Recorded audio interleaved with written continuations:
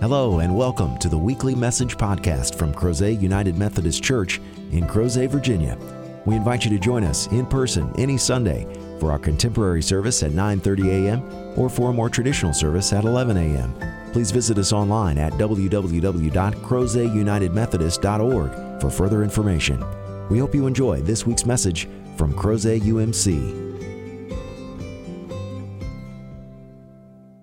We are continuing our January and February worship series on the hurtful things Christians say.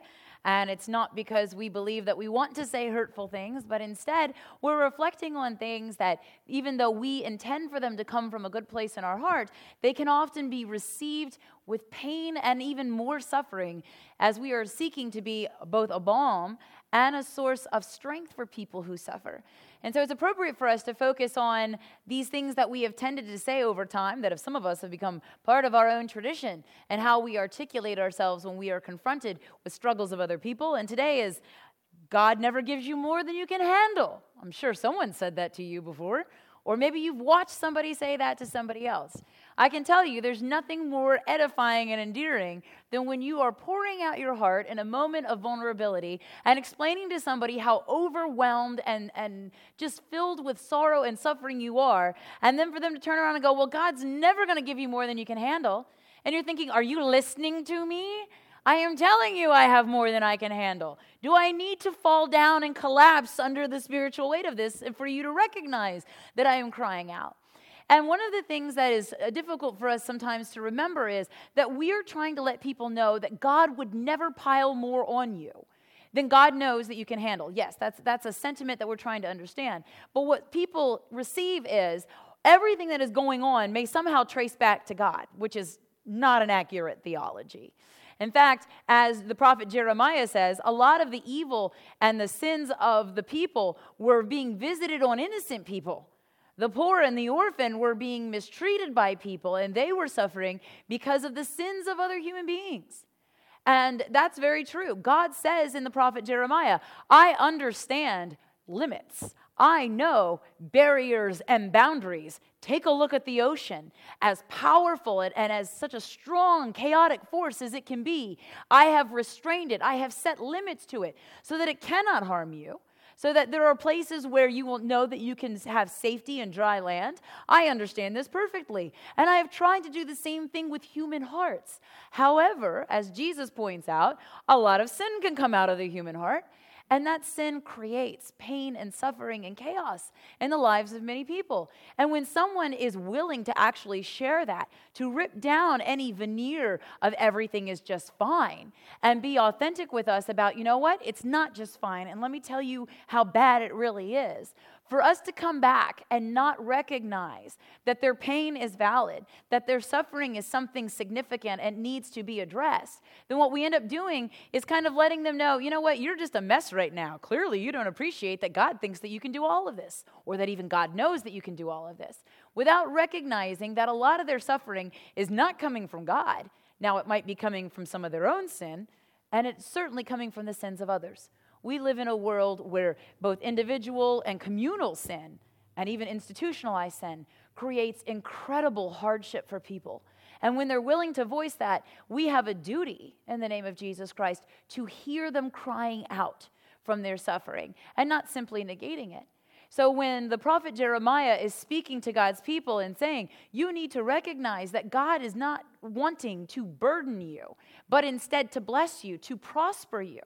Jeremiah will also say, I know the plans that I have for you, to prosper you. I know who you are, and I value you, and I don't want to weigh everything down upon you so that you become crippled and crooked from the weight of the world, but instead that you can stand upright and righteous before me. As you heard from the reading from Matthew, Jesus even says, my yoke is easy, and my burden is light. Jesus came to set us free from what seemed like an insurmountable burden. The yoke of the covenant at Mount Sinai, the Mosaic covenant, was 613 commandments.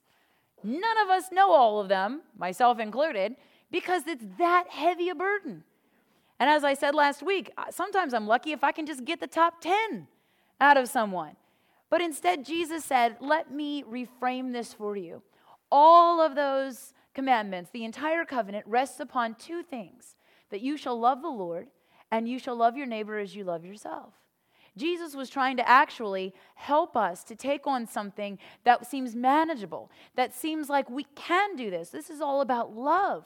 I have to love God and I have to love others. Of course, the problem with that is that some of us know our neighbors very well, and they're not so lovable. And if we're truly honest with ourselves, some of our neighbors know that we're not always lovable too. And so we struggle with these pieces. It's a hard thing, relationship, not just with God, but with other people.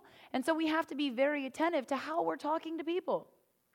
God says, I want you to understand that I am for you.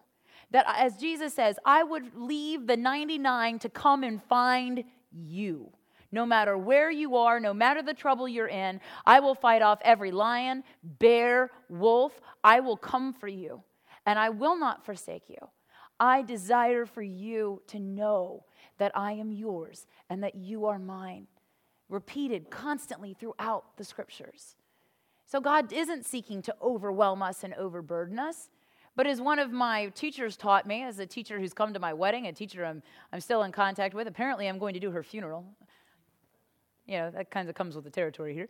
But one of the things she taught me in high school was that, one, you have to pay attention to how you are approaching your life. She used to say that living is like being given a shovel, and that you had the opportunity to shovel things out so that you can get out of the hole. Or some of us, through our outlook and through our habits and through the ways in which we choose to live, are actually shoveling on top of ourselves, right? We're making it worse. We're adding the piles. And that life is also about recognizing who we give shovels to. Sometimes we're giving shovels to people that are shoveling on top of us too. You're trying to shovel out, and they are dumping it right back in.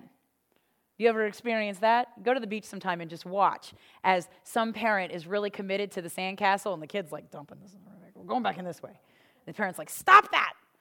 We're trying to build a sandcastle, and the kid's like, oh, going this way. Because we have to pay attention. Who are we empowering to visit into our lives, either the ability to help us or to hinder us? And so when we equip people with shovels, we have to make sure that we're in communication, because the last thing we want is, okay, you shovel over here and I'll shovel over here and I'll just flip it this way and you'll flip it that way and we'll just exchange dirt. That'll be fun, won't it? We won't get anywhere, but at least we'll feel like we've done something for 24 hours. Instead, we are called to be a people who say, you know what? I've got things I'm shoveling out of, and you've got things you're shoveling out of. Let's agree to be here with each other, and hopefully we'll actually get out of this together. And let's shovel that way. First, we need to make sure there's nobody over there, but we'll shovel that way together, and we will overcome together. Or, for some of us, we may have gotten out of our hole, and now we're here and going, hey, I got a shovel. Who needs help? Who needs help getting out? That is the paradigm of the body of Christ, that we are a people who are looking to help other people. And so when they are willing to be honest about, I'm struggling with this hardship, I am struggling with this in my health, this is what is terrifying me about my finances, or here is where things are so broken in a relationship that it just makes me want to stop going on. We can't negate that or minimalize it. Instead, we have to receive it, to acknowledge it, and to say, God is with you and for you. And God has me here at a place where I want to be with you and for you too. What would be helpful for you right now? How can I manifest God's love and forgiveness and grace for you as you are struggling to get out of this hole, this burdensome darkness, and find the light of Jesus Christ that Christ came to bring to you? What would you need? What would help look like? How can we, as the body of Christ, support you in this endeavor? Instead of just going, you know what? God put you in that hole. God knows you can dig out. Just go for it. And come see me later. Because if we really do think that the church is just a place for people who have figured out how to shovel themselves out, we're kidding ourselves. Church is a place for people who sometimes make a little progress, and sometimes it all comes rushing back in. Sometimes we get the dirt out only to discover that the hole's so deep we can't pull ourselves out. Sometimes you're in the middle of getting it out, and then it rains. And now we have mud up to our knees. Life is full of opportunities for us to realize that God seeks to bless us. And one of the ways God has chosen that is through human vessels.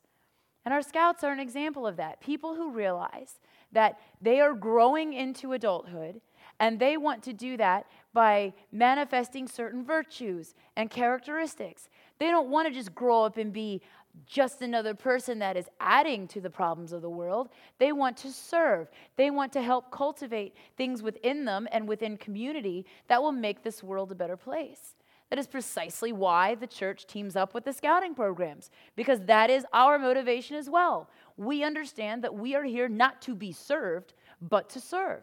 And so we model that for one another. We model that for people who have not yet discovered their rightful place in the family of faith. And for people who are struggling to see that there are people in this world that will love them completely altruistically, that will choose to be in a relationship with them, not because of what we might get out of it, but because God has sent us to people who need to know that they have not been abandoned, they are not forsaken, and that God is with them and for them. And so the body of Christ exists.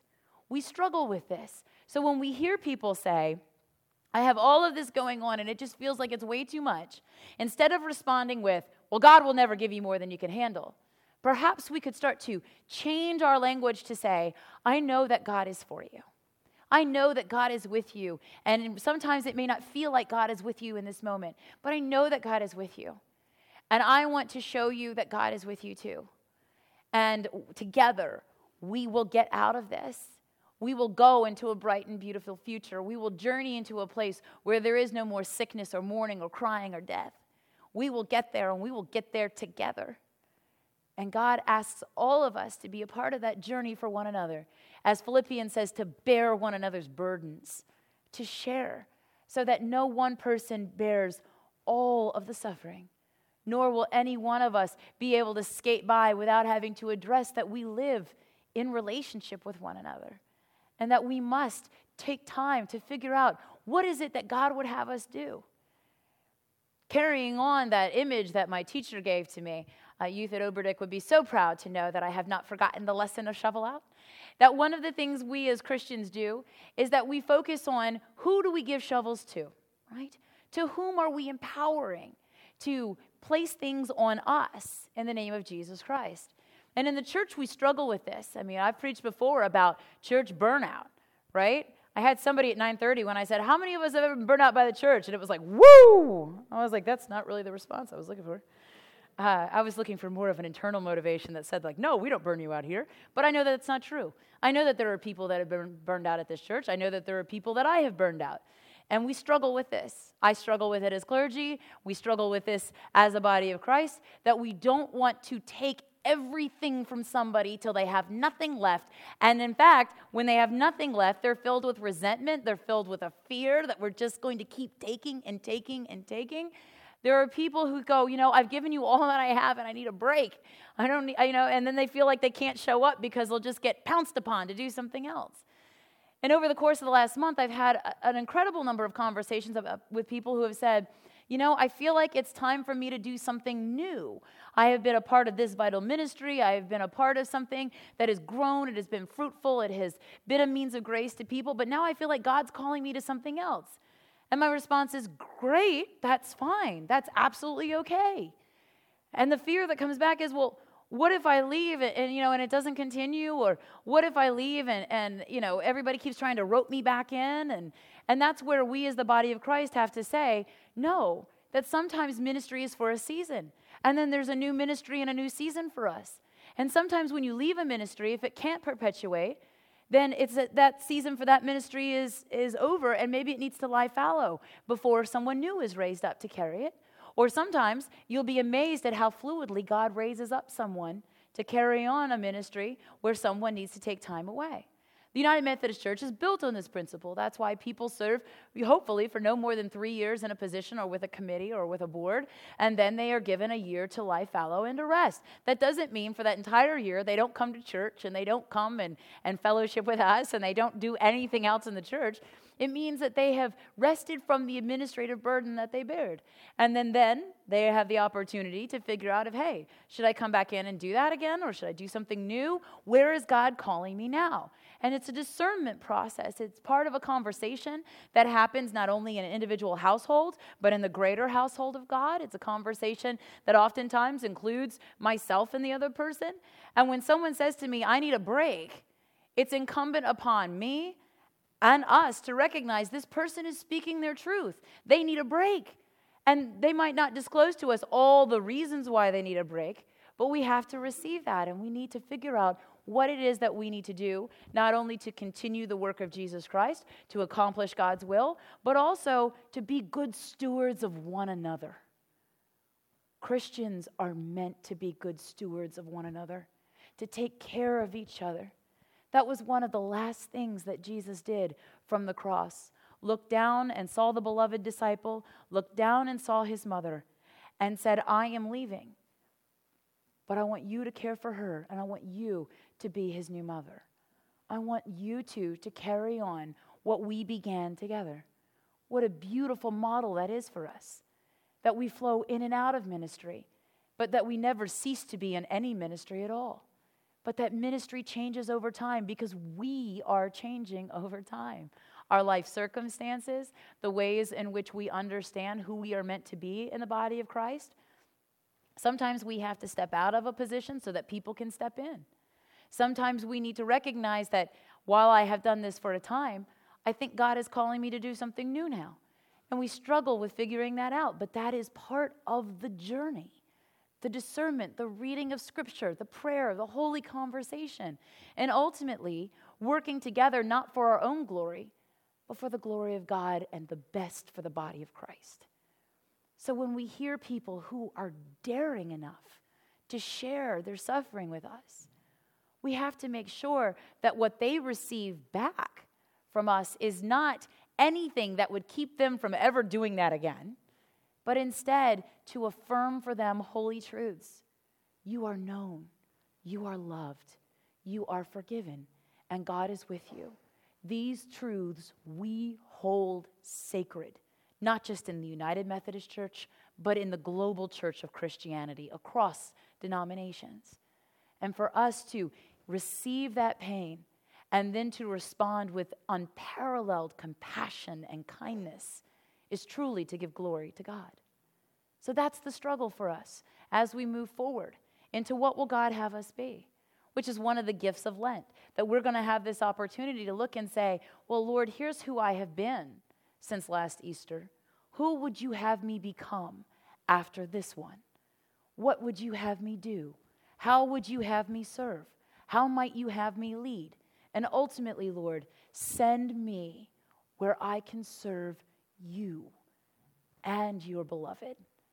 Let me be the one that you send to be a balm, to be a blessing, so that all might come to recognize that you are their God and that they are your beloved people. May it be so. In the name of the Father, Son, and Holy Spirit, we pray. Amen. Thank you again for joining us for this week's podcast.